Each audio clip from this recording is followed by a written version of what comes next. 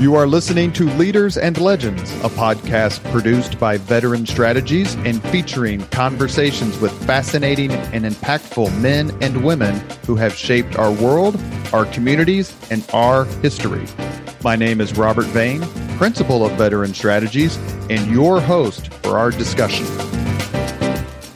You are listening to Leaders and Legends, a podcast presented by Veteran Strategies, an Indiana-based public relations enterprise, and sponsored by Girl Scouts of Central Indiana, Garmon Construction, Leaders and Legends LLC, the Grand Hall and Conference Center at Historic Union Station, the McGinley's Golden Ace Inn, and NFP, a national insurance broker with strong local content.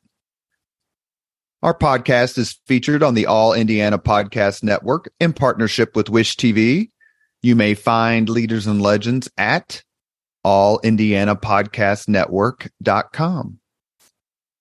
Thinking of starting a podcast or need to host a public meeting? Let Leaders and Legends LLC be your partner as you look for new ways to communicate your message. Please contact Chris Spangle or me at leadersandlegends.net. And as always, all our podcast interviews are dedicated to the legacy and generosity of P.E. McAllister. Thank you for joining us on the Leaders and Legends podcast. Our guest today is Al Hubbard. Speaking of a friend of P.E. McAllister, and we're going to talk about him here in a second. Al has done so many things. He's tremendously successful in the private sector. He has worked in the White House for two separate presidents. He's one of the top education experts and philanthropists here in Indiana and really across the country. He has been incredibly kind to me in my career, both professionally and politically. And I'm just thrilled to get a chance to talk to you. How you doing, Al? I'm doing fine. Thanks for the invitation. You're welcome. I just mentioned his name, and it's kind of difficult for me and people who've listened to the Leaders and Legends podcast for the past 3 years. This is our 200th podcast featuring you, but have heard me break a few times when I mentioned P.E.'s name and all that he did. Talk a little bit about how you got to know P.E. McAllister and your friendship with him, because I know from having lunch with him, he thought the absolute world of you. Well, that's kind. I thought the world of him. You know, he's someone, he was a generation or so older than I, and I wasn't raised here in Indiana. I moved here when I was 29 years old. And soon thereafter, I heard the name P.E. McAllister because he was such a successful business person and a successful civic leader, and really had never met him until I became state party chairman in 1993. And so I called on him to ask him for support. And I immediately liked him. He was truly one of the few Renaissance men or people, women or men, I've ever known. He was so extraordinary, not only his business acumen, his political acumen, but his varied interests, varied knowledge. He was a great student of history, which I know you all had in common. And he just did so many things and was so curious. And he was active till he turned 100. And then he decided to go join his maker. So he was certainly a special person. He could talk about Indianapolis, P.E. could, in a way that very few other people could. Jim Morris could, Mark Miles could, can right now, and others. He was so proud of how Indianapolis changed from the time that he got here in the 1940s till his passing at 101 in 2019.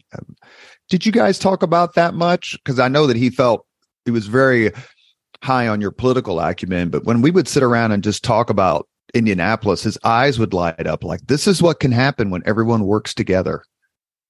Oh, we did. And of course, he was he and a few others together worked to create make Marion County into a single governmental entity. And of course, they were very supportive of Dick Lugar, who became the first mayor. I think that's correct. This was prior to my moving to Indianapolis. He became the first mayor of the city county government and was, of course, extraordinarily successful. And then he was succeeded by Bill Hudnut. And, we just had a long series of very successful mayors. And PE was one of the key architects in creating this new form of government that attracted fabulous leaders. So, yeah, he was proud of that. But he was not someone to brag, but he was very proud. He cared a whole lot about our city. He was remarkably generous in terms of not only his political donations, but his charitable donations. And anyway, he basically saved Garfield Park. Yeah, there you go. That's right. Yeah, I love Garfield Park. You mentioned that you are not from Indiana. Where were you born, and how did you matriculate here? I was born in Jackson, Tennessee, which is about 80 miles northeast of Memphis. So it's a rural community. When I grew up, there seemed to be more cotton gins than gas stations. And I went to high school there, public high school, then to Vanderbilt, and then to Harvard Law School and Harvard Business School. And at Harvard Business School, I met a fellow named Ed Klink, and we became fast friends. And we started talking about going into business together, and he ended up moving to Indianapolis. I moved to Memphis, and he became president of a company and thought he could buy it, and so asked me to quit my job in Memphis, move to Indianapolis, and buy this little company with him. And so I quit my job. I moved to Indianapolis, and the deal fell through.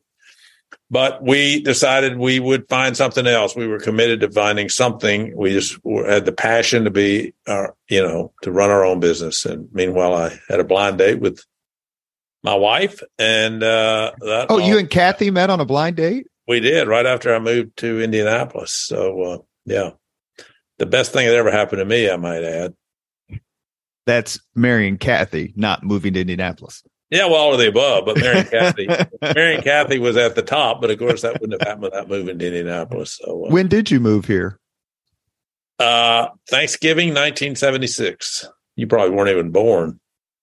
I was born in December of 67. So I was 9, but you were here for the blizzard of 78 and a lot of the other big events that happened in the late 70s, early 80s. How did you start to form your opinion about Indianapolis? I mean, Jackson, Tennessee is obviously not a thriving metropolis on the like Nashville or Memphis. And I'm assuming that there's got to be 6,000 places in Tennessee named after Andrew Jackson. There has to be. Well, you would think so. Yeah. But what did you think about Indianapolis as it started to grow? Because you got here just as things were exploding.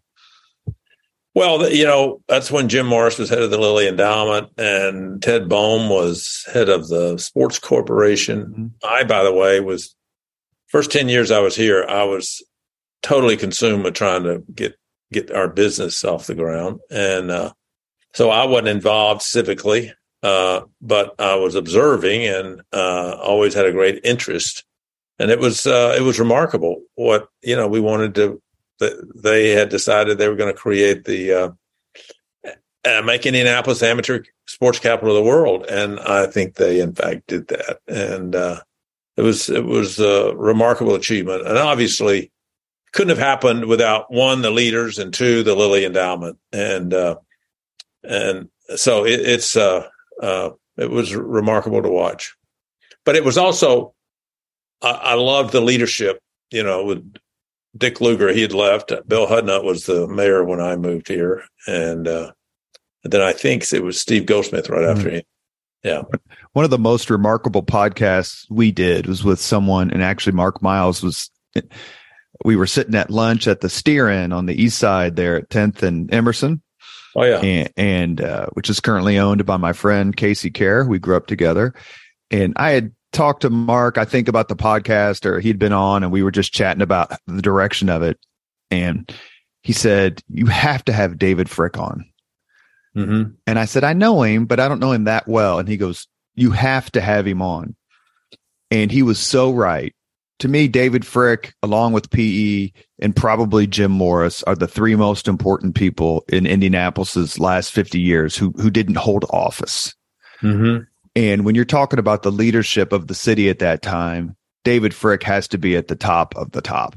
Right. No, he is a remarkable person. And I think he was chief deputy mayor there under Hudnut. Is that right? Yes, sir.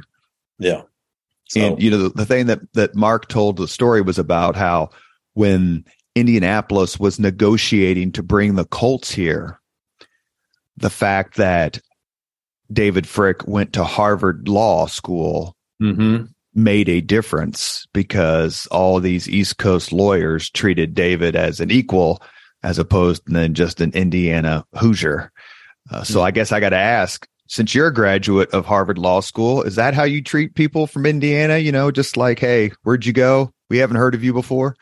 Hardly. And, I've never practiced law, and I did pass the Tennessee bar, fortunately. But anyway, I know lots of very, very smart people who went to many different law schools, including IU's, both the McKinney School and Mickey Maurer School.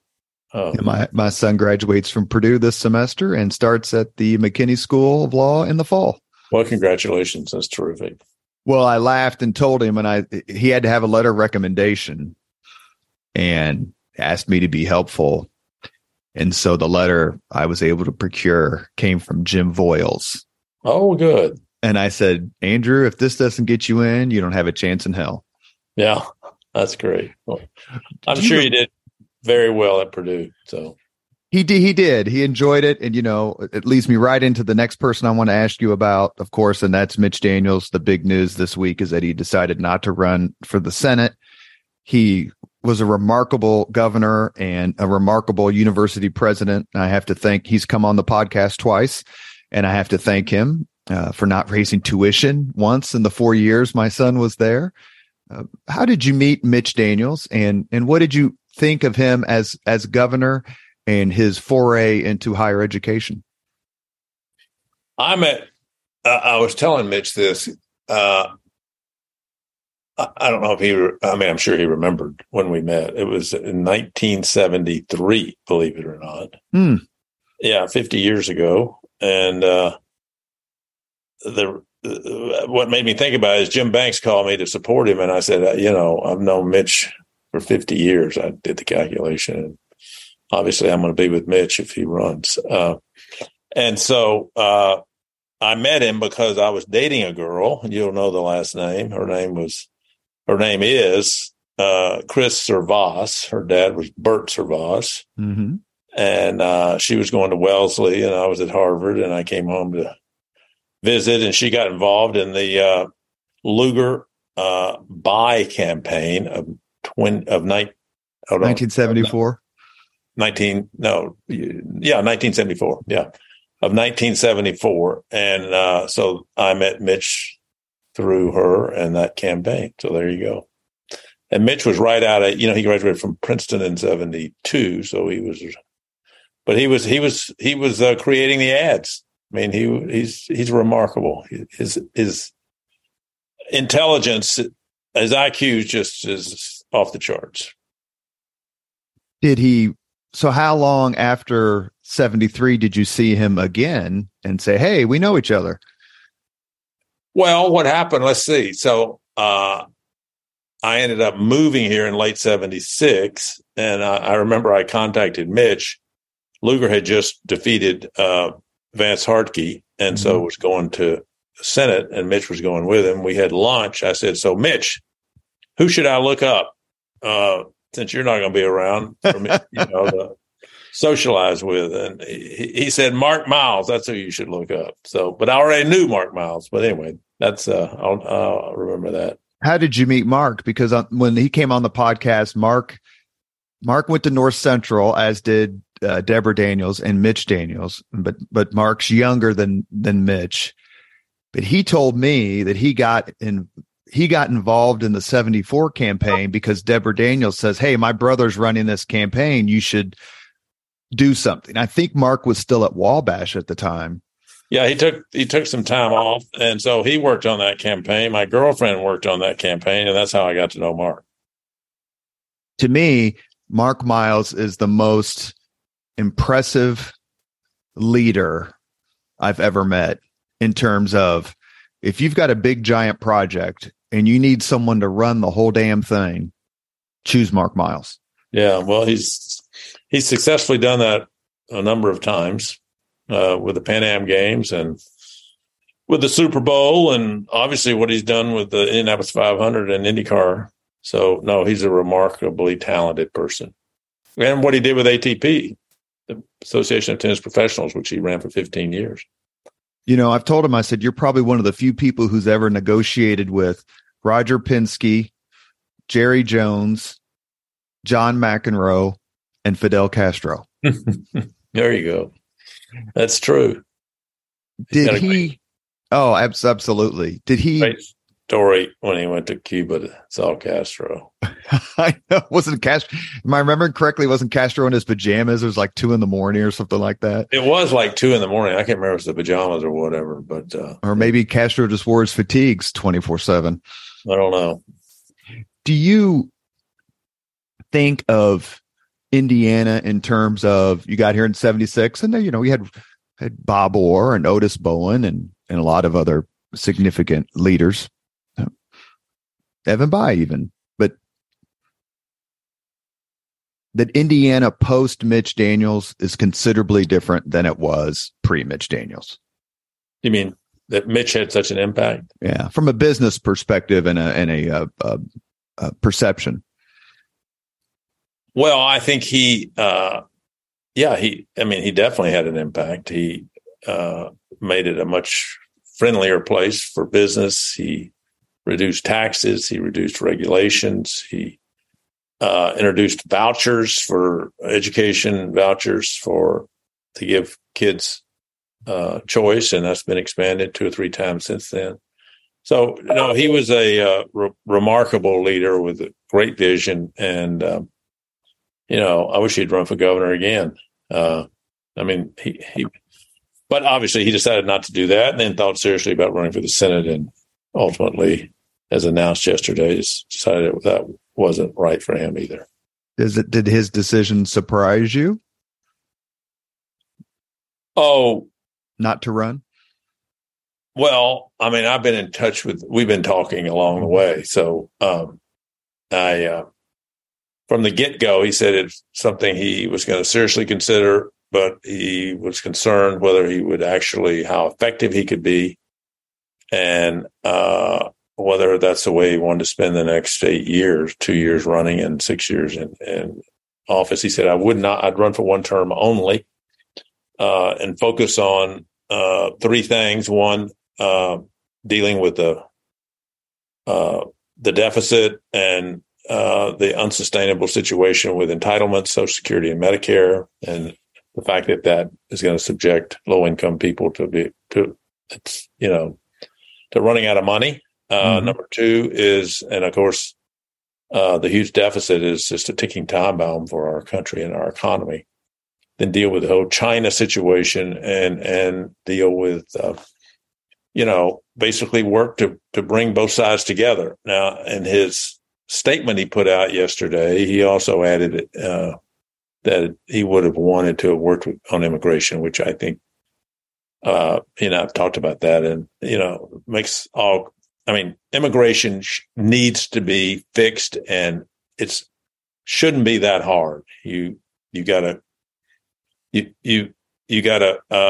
seal the southern border so you don't have illegals coming across. You got to give the dreamers an opportunity to become citizens. You got to give those who are already here an opportunity to become legal. And then we need to reform our legal immigration system to attract the best and the brightest, because immigrants have a giant impact on our economy and our country. I think I read a statistic that 30% of the Forbes 400 are immigrants. It's just amazing. Mm. So anyway, Mitch would have been fabulous, and I'm disappointed he's not doing it, but I understand. We try to keep things relatively light here on the Leaders and Legends podcast, and we're talking with Al Hubbard. As I mentioned to you in my pitch, I bill my podcast, I brand it as informative, entertaining, and comfortable. But you brought up the Republican Party. You've been involved for multiple decades. One of the reasons it seemed that Mitch Daniels was going to run for Senate, and obviously I'm not speaking for him, is that he would bring perhaps a Reagan-esque quality, since that's more of his generation, and he worked for President Reagan. What do you see as the future of the Republican Party nationally and in Indiana? Because, I mean, I've been held, as you know, and probably through your grace, held several positions in the Republican Party. Do you see problems ahead or opportunities or both? Well, I'm not a Trump fan. I think his policies during his 4 years were outstanding, very positive, but his rhetoric and his whole approach to life is it's not what we need in our leaders. So at the same time, he recognized that there's a big portion of our society who feel like they've been left out, that these are the people, the 55% of Americans who have no post-secondary degrees, no degrees after high school. So their wages are $15, $20, $25 an hour. And they feel like trade and immigration has robbed them of their standard of living. And Donald Trump understood that. I hope we, on the Republican side, have a leader who's going to come along and will understand this group of people and will appeal to them and work for them to feel like they do have a future, they can improve their standard of living, and that, but it's not Donald Trump. So if we find the right leader, our party will thrive, because the Democratic Party is just they're out of touch. They are so left wing.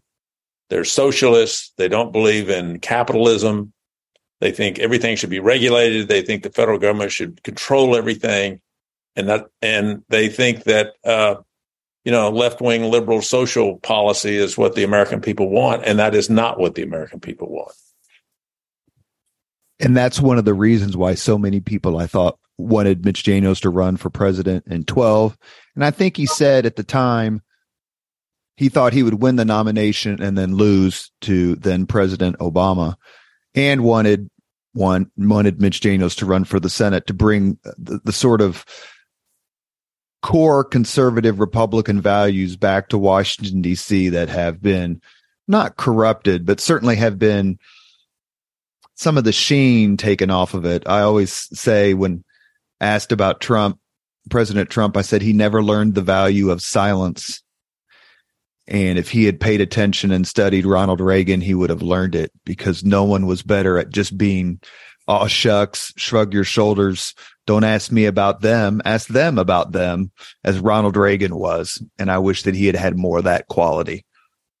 Well, he just didn't treat people well. And that he didn't have parents that taught him to show respect for everyone and to tell the truth. I mean, I'm sorry, it's just that doesn't work for our leaders. And so he has loyalty to no one other than himself and his family. So but I agree with you. Mitch would have appealed to the Trump base as well as traditional free market Republicans, and that's what we need. And unfortunately, it's not going to be Mitch Daniels. But hey, we got a great stable of candidates for president. It looks like Governor Haley is going to announce Nikki Haley. Mm-hmm. Nikki Haley, and DeSantis has been an incredibly effective both governor and politician. He won by 19 points in Florida for governor to get reelected. I'm a big fan of Mike Pompeo. I'm reading his book right now, which is quite impressive. A huge fan of Tim Scott, African-American senator from South Carolina. We've got some great people running. And so I'm very hopeful that one of them, other than Trump, will get the nom. I'd be happy with any of the above, the ones I've just mentioned. Well, we have obviously a connection to the Trump administration, and that is the Vice President, Mike Pence. How long have you known him? Were you able to stay in touch with him much during his time as Vice President? You're one of the few Hoosiers who's actually worked in a top position at the White House and could kind of explain or know what the operation was all about. Well, I met Mike when he ran the second time for Congress. This was 19. I get confused. I think it was 1988 or somewhere around there. And we've been friends ever since. I used to go on his radio program, and obviously was very supportive when he ran. Well, I was supportive when he ran for Congress, supportive when he ran for governor, and I think he did an excellent job as vice president, and I was certainly glad he was there. I know it had to be difficult at times, and I was relieved when he stood up to President Trump and did the right thing on January 6th. And did what the Constitution called for, which was to accept the votes from the states, and which meant the election of President Biden. So, and we've stayed in touch, but we're not tight. But he's a very busy man, and he's another one who is very seriously thinking about running for president. We've been talking a lot about politics. What was your first political memory? Oh my! Well, I remember this. This will test but knowing you know history so well. So in the sixth grade, Mrs. Noel, this public schools in Jackson, Tennessee, we had a mock UN, and I played Nikita Khrushchev. Did you bang your shoe? I took my shoe off and banged it, and from that point on, I've been interested in current events and politics. So that's sort of what that mock UN had a huge impact on me. What? I'm sure all your friends would. Well, the next time you throw a party at your house, take your shoe off and bang it on there. That's right. I like to ask people. I've asked Evan Bayh, and obviously his answer was predictable, but Bart Peterson and others, what made you become a conservative Republican or a liberal Democrat, or however you want to describe yourself? You grew up in the Eisenhower years, which quickly became the Kennedy years, went through the civil rights movement, Vietnam, all that in college. What made you become a Republican? And were there times where you, maybe in August of 1974, when Nixon's getting on the helicopter, did you question, is this really the right party for me? Well, the first presidential election I was able to vote in was 1968, and I voted for Hubert Humphrey. And then the second one was 1972, and I voted for George McGovern. And then in 1976, I supported Jimmy Carter. And then in 1980, I supported Ronald Reagan. Now, what happened between 76 and I want to know what happened between 72 and 80. I started my own business and came to appreciate the importance of the free market and capitalism and low taxes and low regulations. And so it was a wake-up call to recognizing that the Republican approach of, encouraging people to take responsibility for themselves, giving them the opportunity to create their, very successful livelihood, letting them decide how to spend the money they make, not the government deciding how to spend the money they make, and reducing regulations so it's easier to start new businesses. Those are the things that very much attracted me. And I think I'm I'm pretty much a libertarian, with some exceptions. So, my buddy Chris Spangles, loving to hear that. Were you at all, 50 years ago, if a Republican asked you if you were born in a barn, it was an insult. These days, it's more like a candidate recruitment pitch. That's exactly right. Do you think that's a good direction for the Republican Party to move? So what do you mean by? In other words, we were seen as the party of the Chamber of Commerce and that sort of thing. And then even in National Review and other smart publications, there's a lot of positing and discussion about, can the Republican Party become the party of the working man and the working woman, the working families?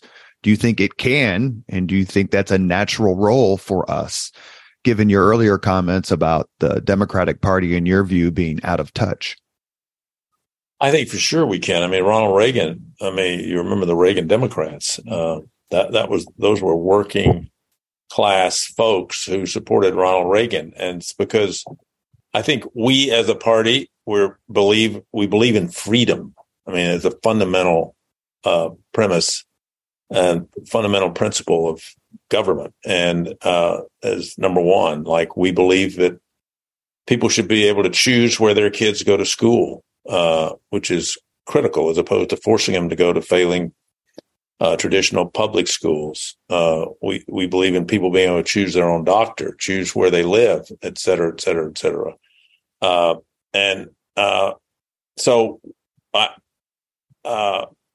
And we believe in providing opportunities for all Americans, and particularly those from the working class or from low income families. So, yeah, I feel I'm proud of the Republican Party because we do appeal to the working class as well as the entrepreneurial class. I think we're less of a party of big corporations. And I think that's just fine, because I think big corporations and the leadership of big corporations, they sort of fit with the Democrat Party. They want the government to be helping them, providing them with subsidies. They want to support the left-wing social agenda. They're so afraid of offending, maybe if they have 10,000 employees or 100,000 employees, they might offend a few of them because they don't want to, because they, they're willing to support the woke policies of the Democratic Party in order not to offend a very small minority of their employees. So I think we're no longer the party of big corporations. We're the party of small companies, entrepreneurs, hardworking Americans. And we also believe, by the way, we believe people should take responsibility for themselves. It's not the role of government to hand out to support people.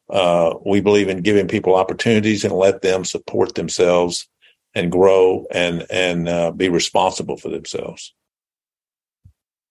You are listening to Leaders and Legends, a podcast presented by Veteran Strategies, an Indiana-based public relations enterprise, and sponsored by Girl Scouts of Central Indiana, Garmon Construction, Leaders and Legends LLC, the Grand Hall and Conference Center at Historic Union Station, the McGinley's Golden Ace Inn, and NFP, a national insurance broker with strong local content.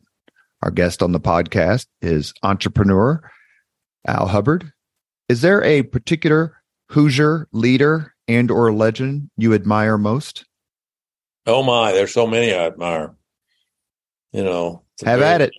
Very long list. I think I'd put Bob Orr up there. He was sort of the first politician I met because my future wife was working for him. And he was such a believer in entrepreneurism. He was such a believer in international trade. He was someone who was a doer who wanted to solve problems for Hoosiers. And he was the kindest person. He really cared about the people who worked for him forever. And So he was a remarkable person. But his lieutenant governor, whom people don't talk about anymore, he's still living and doing well, but in his mid-80s, John Mutz, he was a great political leader, and he would have been a great governor. And I'm sorry he wasn't elected in 1988. So we've had, obviously Mitch Daniels. We've talked about him. He is one of the great governors of all time in our country. And he was remarkable at Purdue, freezing tuition for 11 years, which in real dollars meant there was a 25% cut in tuition at Purdue. Now that's a remarkable. Thank you. Yes. Yeah. Thank you. Yeah. As a tuition payer, you can very much appreciate that. So, Bill Hudnut was phenomenal. Steve Goldsmith, I think he was one of our greatest mayors, and I'm so sorry he didn't get elected governor. And when was it? 2000? No, 1996. Dave McIntosh ran in 2000. So, anyway, we've been very fortunate in our state. We had John Mutz as a guest on the podcast. He was one of our very first guests. He came on with his friend Louis Mahern. And how fun. That was fun. It was fun. I'm enjoying I've done several where a Democrat and a Republican come on together. And that's included Mike McDaniel coming on with Robin Winston, your friends, obviously. John Dillon, Toby McClamrack have come on together. Jim Kittle, who I know is one of your closest, he came on with Ed Tracy. That was the beginning of the expletive deleted portion of the Leaders and Legends podcast. But we actually also did a podcast, and I don't know if you're a listener, but I can send it to you, on the governorship of Bob Orr, and had Darlene Sherman, Bob Grand, and Mark Lubbers on as well, with Jim Shella co-hosting. I'll send that to you. It was a great discussion. Mr. Lubbers started out things with a bang. That's all I can tell you. Oh, good. Well, he's quite entertaining. So why did you decide, going back to school a little bit, to get both an MBA from Harvard and a law degree from Harvard? I knew you had an MBA from there, but I didn't know you had a law degree from there until your incredibly wonderful executive assistant, Jennifer Richardson, sent me your bio. What was the point of, I'm not criticizing you, obviously. I'm in awe of it a little bit. What was the point of doing both? Well, I actually graduated from Vanderbilt as a pre-med chemistry major, and even took the med cats, had the applications, and decided at the last minute not to apply. And then, I discovered that Harvard had both this new program called the MBA JD program, which was 4 years as opposed to 3 and 2. And I applied and got in. I was shocked. And so it was the second class. Mitt Romney was in the third class, right after the class I was in. And, I just thought it would hopefully prepare me to be successful. And I actually, most people say they did not like law school. I loved law school.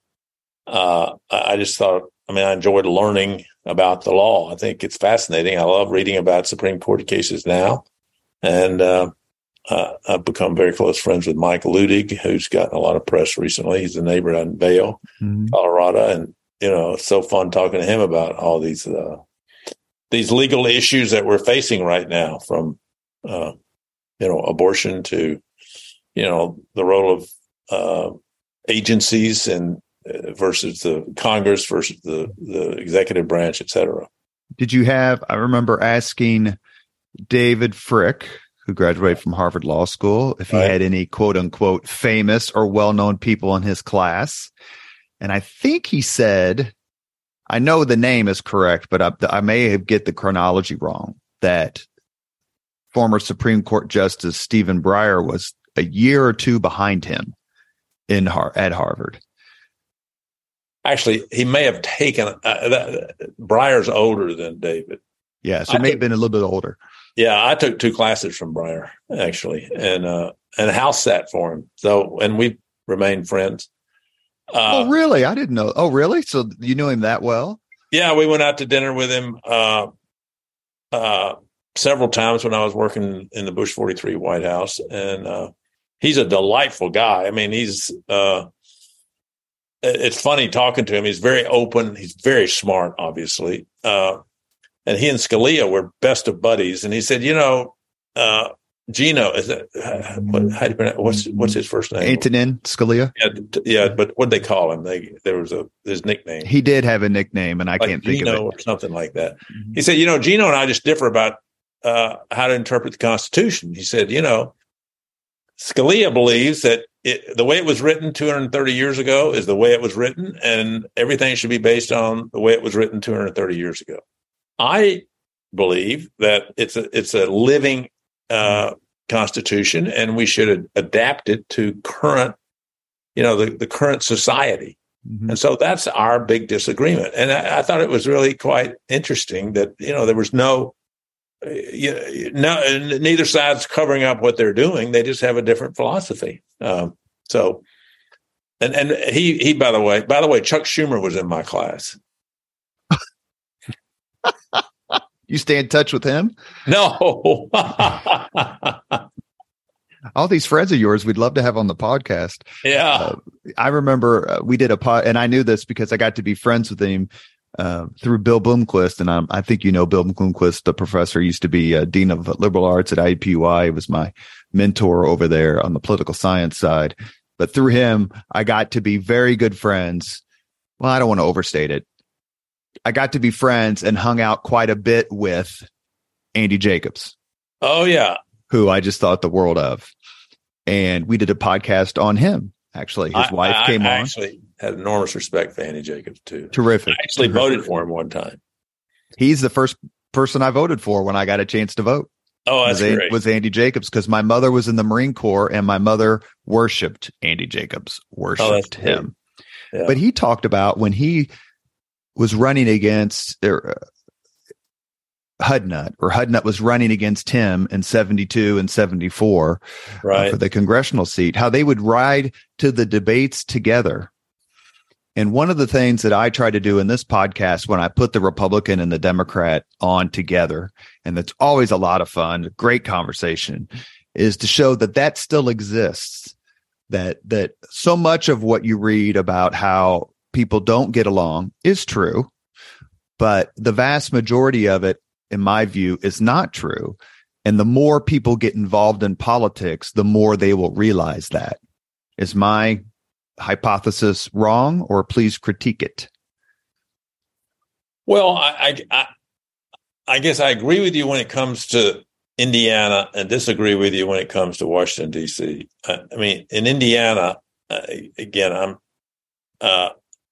I don't sense animosity between Republicans and Democrats. I mean, we're friends, and we're willing to disagree with each other, but not in a disagreeable way. And we respect each other. And there's not the sort of, I don't know, bitterness or, the animus. Animus, yeah, that's a better word. The animus that exists in D.C. Now, in D.C., it's a no holds barred kind of political environment, which is just inappropriate. And I'll tell you something that happened, and this was one of the biggest disappointments I've had recently, is the Club for Growth, the ad they ran against Mitch Daniels 2 weeks ago. It was a very Washington thing to do. Dave McIntosh, who is a Hoosier and whom I used to work very closely with, was responsible for it, and it's indefensible. And it's not the way we operate here in Indiana, and I'm sorry. It was offensive, it was inaccurate, and it was inappropriate. And that's what. And David I think he's lost his way and lost his principles, and all he wants to do is pander to his donors and his desire to get publicity. It was shocking, and I would have loved to have had a chance to. I write a monthly column for the Star, And I would love to have had an opportunity to take that ad on big academia. I don't even know what the hell that meant. I'm like, Mitch Daniels has saved me tens of thousands of dollars. Yeah. Come on. Yeah. You were Indiana State Party chairman, and you were Indiana State Party chairman at a very good time for Hoosier Republicans and Republicans throughout the country, 1994. What made you decide to take that role on, A, and B, did you ever think that you would put your name on the ballot?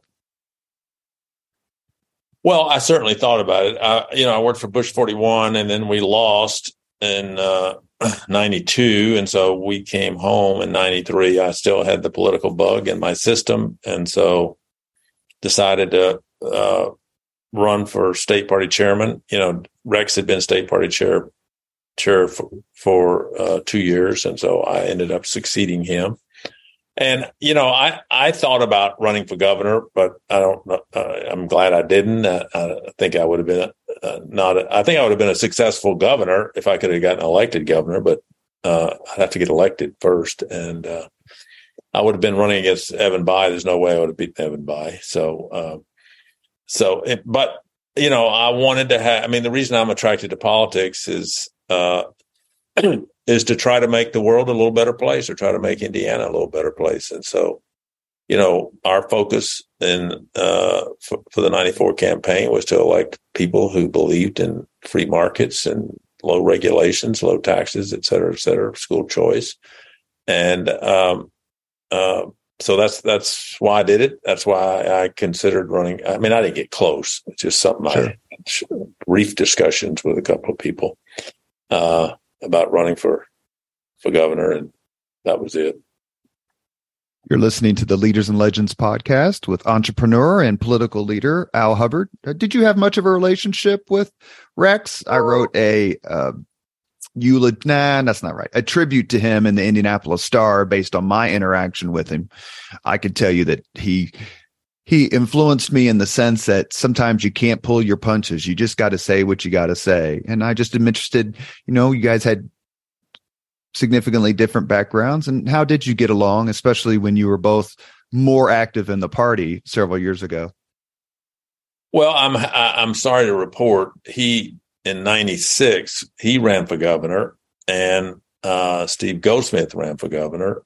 And I supported Steve Goldsmith, and Rex considered that disloyal to him and inappropriate. And to be perfectly frank, he never got over it. So we did not have, we had a very good relationship prior to that. And he was very helpful when I was state chairman. I thought he did a great job as state chairman. And I was sorry that happened, but it unfortunately did. And that happens in politics in the sense that I remember talking to the late Matt Tully one time about, we were having lunch or whatever, and he had written a column about Republicans and Democrats not being able to get along. And this was 20 years ago or so.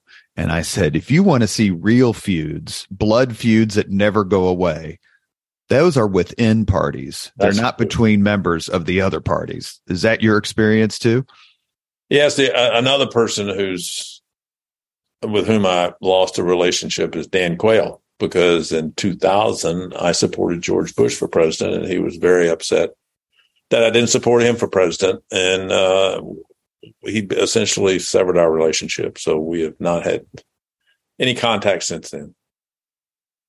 You mentioned your time at Harvard, and it's pretty famous that you had a classmate at the Harvard Business School. Forgive and correct me if I'm getting this history wrong. And that person was then George W. Bush before he became 43. How did you get to meet George W. Bush, and how did that affect your sense of both business and political career or political activity? Well, I met George right after, and I don't call him George anymore. Well, that takes me, we're both smiling because you probably wouldn't remember this, but when I was leaving Mayor Ballard's office, you were very kind. We had lunch at Palomino. Right. And I was trying to figure out what to do to start my own company or whatever. And I ended up doing it. through people like you and Michael Connor and Brian Sullivan and others who encouraged me. But I asked you at that lunch, when was the last time you called George W. Bush George? And you said on election day, before Florida was decided. Yeah, there you go. But anyway, I met him right when he came to.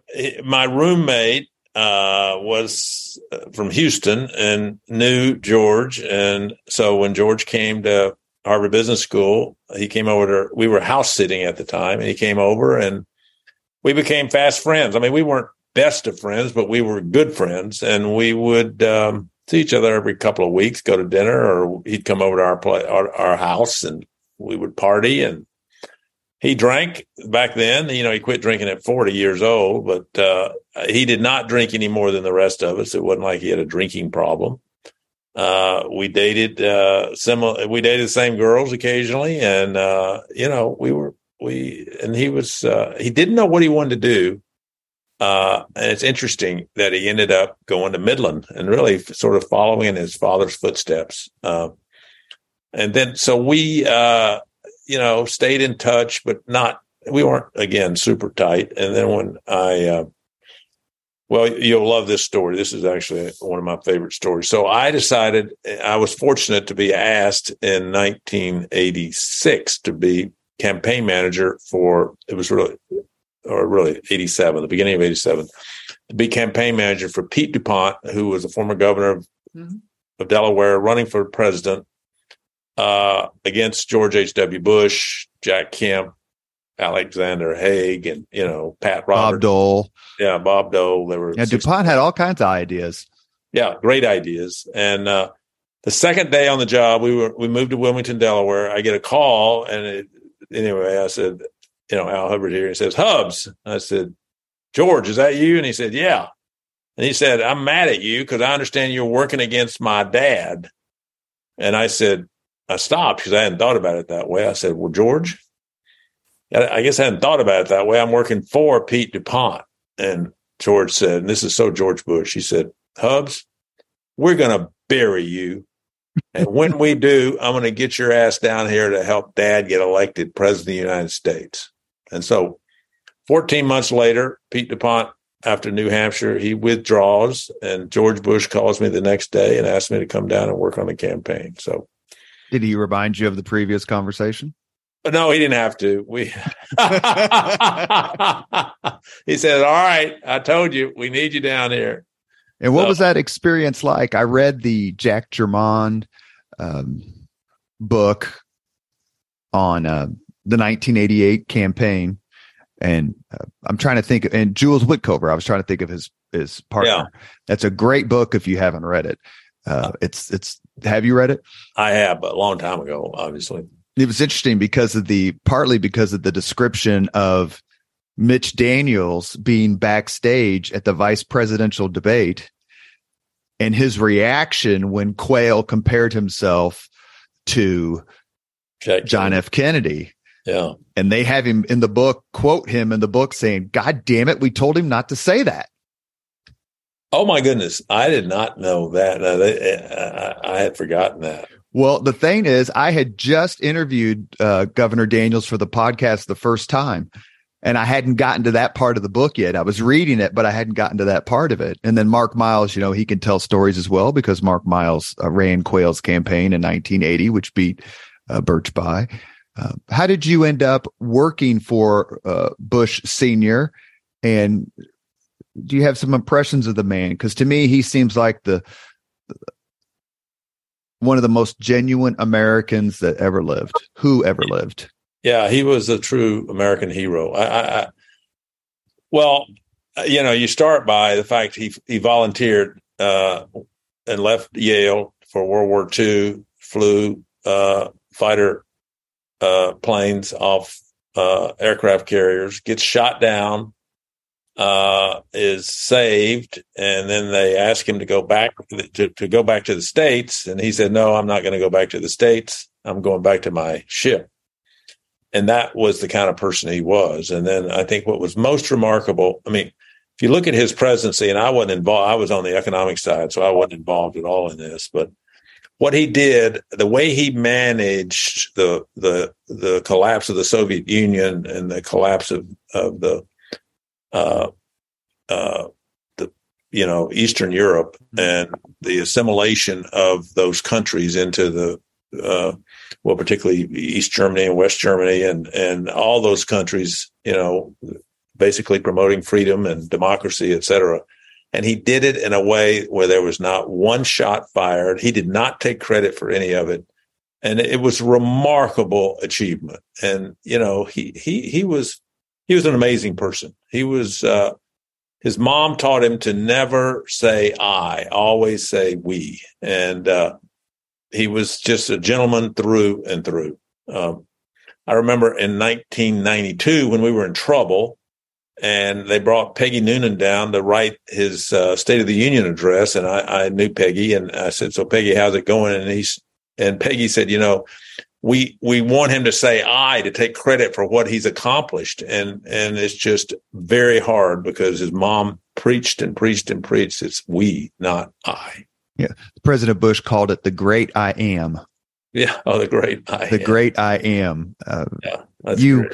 He loses in 92, and then 2 years later, I believe it's 94, George W. Bush is elected governor. Right. Where you were talking just a few minutes ago about he wasn't sure what he wanted to do. Did his run for governor and then subsequent run for president surprise you? And were you involved?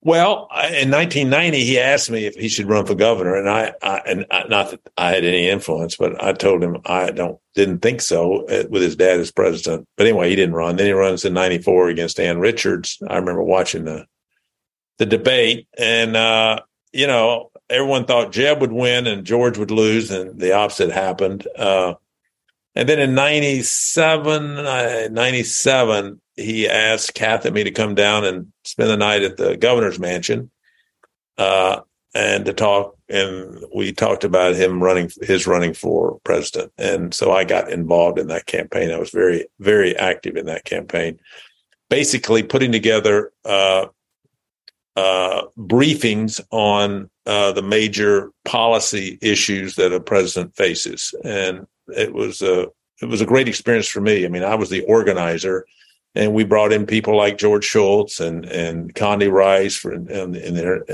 Bob Zoellick in the international sphere. And then for economics, Marty Feldstein and John Taylor and John Cogan and Glenn Hubbard. And so, it was just and it shows you the kind of person George Bush is. He said to me, he said, I feel like I know the state issues, but I don't know the national and international issues. And I need you to help me. You need to put together briefings for me on all the major issues. And so that's what I did. And it was a great experience. What was it like as George W. Bush's friend? What was it like to sweat out the Florida debacle? Oh, yeah. It was, I remember talking to him during that. And, it was one hell of a battle. It was one hell of a battle. Did you ever get this? But I will say this, because I've never been an Al Gore fan. He and I we literally clashed big time in Bush 41. But the way he handled that is truly remarkable. Truly remarkable. And I'd agree with that, especially as it relates to the next thing I was going to ask you about, and that is, what was it like? This is a question I asked Mitch Daniels, and he was interesting because I think his answer was, no one's ever really asked me this before. And he started to talk about that day. But what was it like on 9/11 for you? Well, I wasn't in the administration. I was asked to join the administration, but it just didn't work with our kids. They were in junior high and high school. So, I meant it more in terms of forgive me, I should have finished the question this way. In terms of knowing the man who just had all of this responsibility of this tragedy and everything that came after it thrust upon his shoulders. I thought he was remarkable. I mean, to be honest, I'll never forget him in New York City, standing up, getting that bullhorn and talking to the firemen and everyone around him and talking about America. I mean, Bush really, you'd have to say that it was a remarkable how what a great leader he was after 9/11, and how he really helped the country grapple with that. I mean, being invaded. I mean, it's well, I guess we had obviously Pearl Harbor, but at that time Hawaii wasn't a state. But to have to be attacked like that, I guess hadn't happened since you're the historian, since the British did it in 1812 or something. Yeah, since they burnt the White House. Yeah. Have you ever watched the video? And it's incredibly popular on YouTube. I mean, millions of views. Or talk to President Bush about when he threw out the ceremonial first pitch that night at Yankee Stadium after 9/11 during the World Series. I've actually not talked to him about it, but I have watched the video. It's remarkable. It is so special. Yeah. I have a guy who I haven't seen in a long time. His name is Jerry Turner. He's a captain. He's a pilot. But in a previous incarnation, Mr. Turner was a frat brother of Mr. Greg Ballard. Oh, wow. And I would see Jerry when I would play racquetball and I was working, for the mayor, and he would laugh sometimes, goes, I just can't believe the guy who could barely get up after, some party at the frat house is the mayor of 1 million people. Yeah. And so with not necessarily putting it in those terms, were there times where you were like, man, the guy who used to come and just hang out at the couch at the house is now the president of the United States? Yeah, he truly didn't know what to do with his life, and he wasn't highly motivated when I first got to know him. But by the time he got to be president, he was the most disciplined person. Every meeting started early. He would thoroughly study the materials we would provide for him. He asked great questions. I mean, he was a different person, and so it was amazing. At the same time, he's always been irreverent, loves to joke around. Just cannot not find something humorous in whatever's going on. I mean, he's amazing. Did you ever get a chance to have a decent conversation or a fun conversation with his mother, Barbara Bush? One time, this was in Bush 41. This is when George was George. He had me come over. And we were on the second floor where the president lives, and Mrs. Bush was there, and we talked, and, she was, but I mean, not extensively, but, it was the only time I really had one-on-one contact with her. Although I did have, now that I think about it, a few years before H.W. passed away, I saw Mrs. Bush and asked her about her husband, and I mean, she was a pistol. She was a pistol. No, and that's where Bush gets his, that edge to him. He always said, what'd he say? I have my dad's face in my mama's mouth. Yeah. That's very good. We have just a few minutes left with Al Hubbard before we ask him the 5 questions we ask everyone else. And you know what? I need to say this because I just love him to death. I've asked you about all these amazing people: Mitch Daniels, George Bush, George W. Bush, Quayle, Rex Early. But probably my favorite person in your orbit is Mr. Devin Anderson. Oh, my goodness. Devin gave me my first job in politics in 1992 when I was working for your friend Jim Dora Sr. I was an undergraduate working at his hotel, and Dan Coates came to the Holiday Inn Airport, and he was senator. We all knew who Lugar was, but nobody knew who Coates was but me. And I went up to them and said, do you want a room just to kind of hang out? And so you're not here in the lobby. And that's the start of my friendship with Devin, which is, if I do the math, about 31 years old now. I think the world of him. And I just wanted to ask you, where would you be in life and business without Devin Anderson? I would not be where I am today, that's for sure. He's been a great partner. And, we've worked together now off and on for 30 plus years. And we've been partners now for 12 years. And he ran 2 of our companies, and they were hugely successful. So I and my family benefited enormously from his hard work. And so No, he's. I love working with him.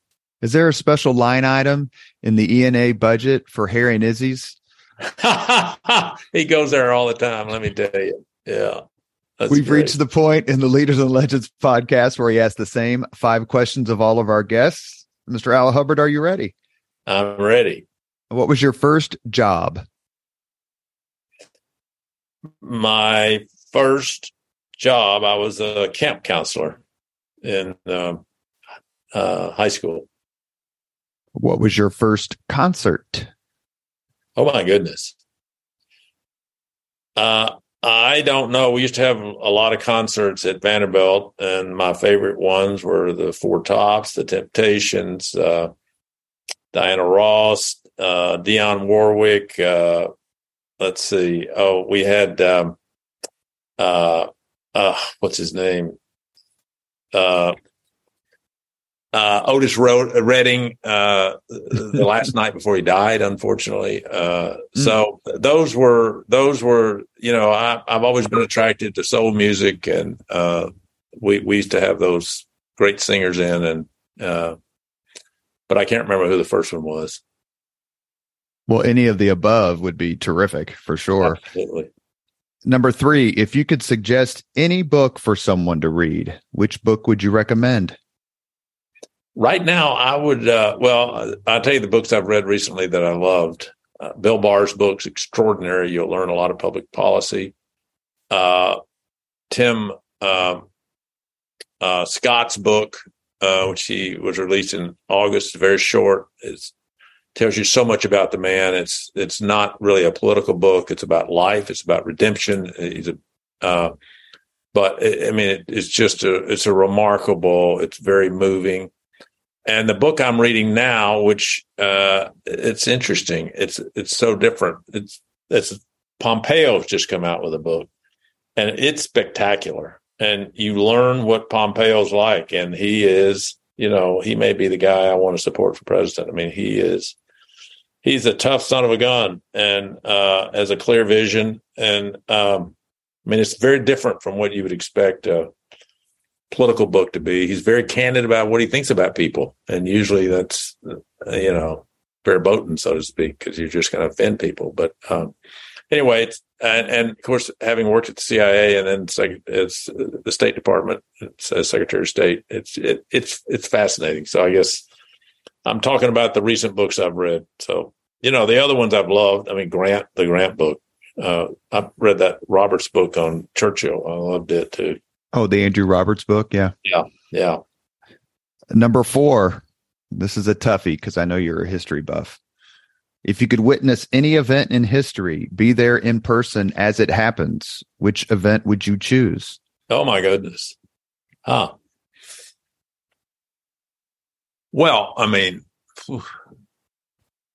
you'd have to say you'd like to be there when Jesus, emerged. Yeah, that would be number 1. But something more contemporary. I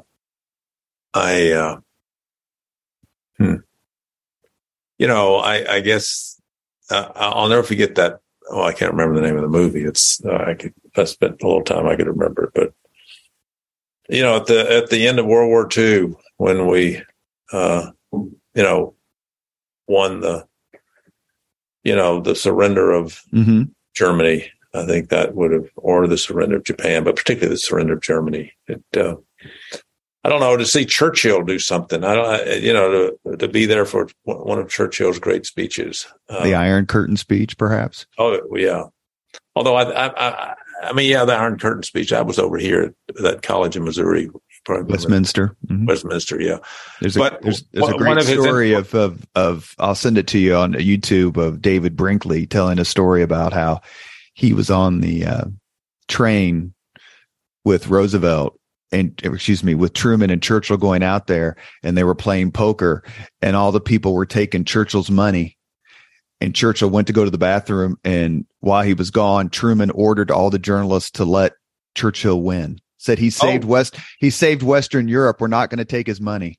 Oh wow, that's a great story. I love it. Last question. If you could have dinner with anyone living today, 2 hours off the record just to chat, whom would you choose?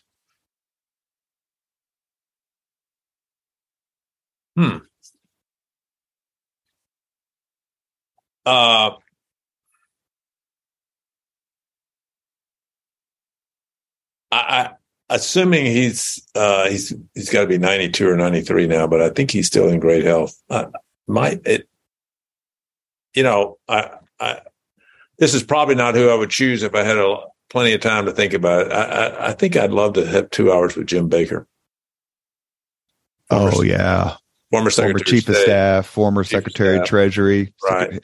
Won the Florida battle in 2000. Only he could have won that battle in 2000. Yeah, that's right. So, I read the Peter Baker book, biography of him, not too long ago. It's a fabulous book. Well, this has been fun.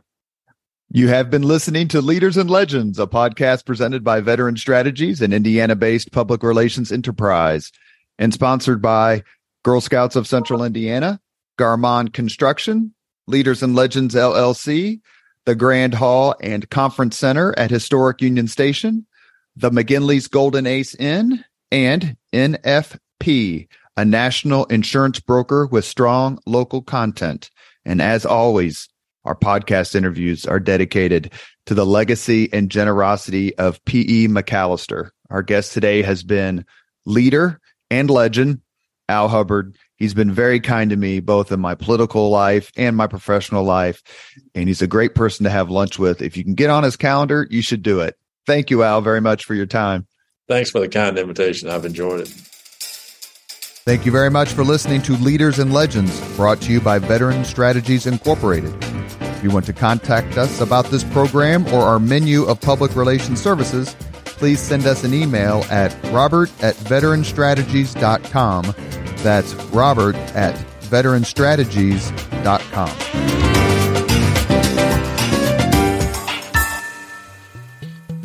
This podcast was produced and edited by Chris Spangle and Leaders and Legends LLC. If you're interested in starting a podcast or taking yours to the next level, please contact us at leadersandlegends.net.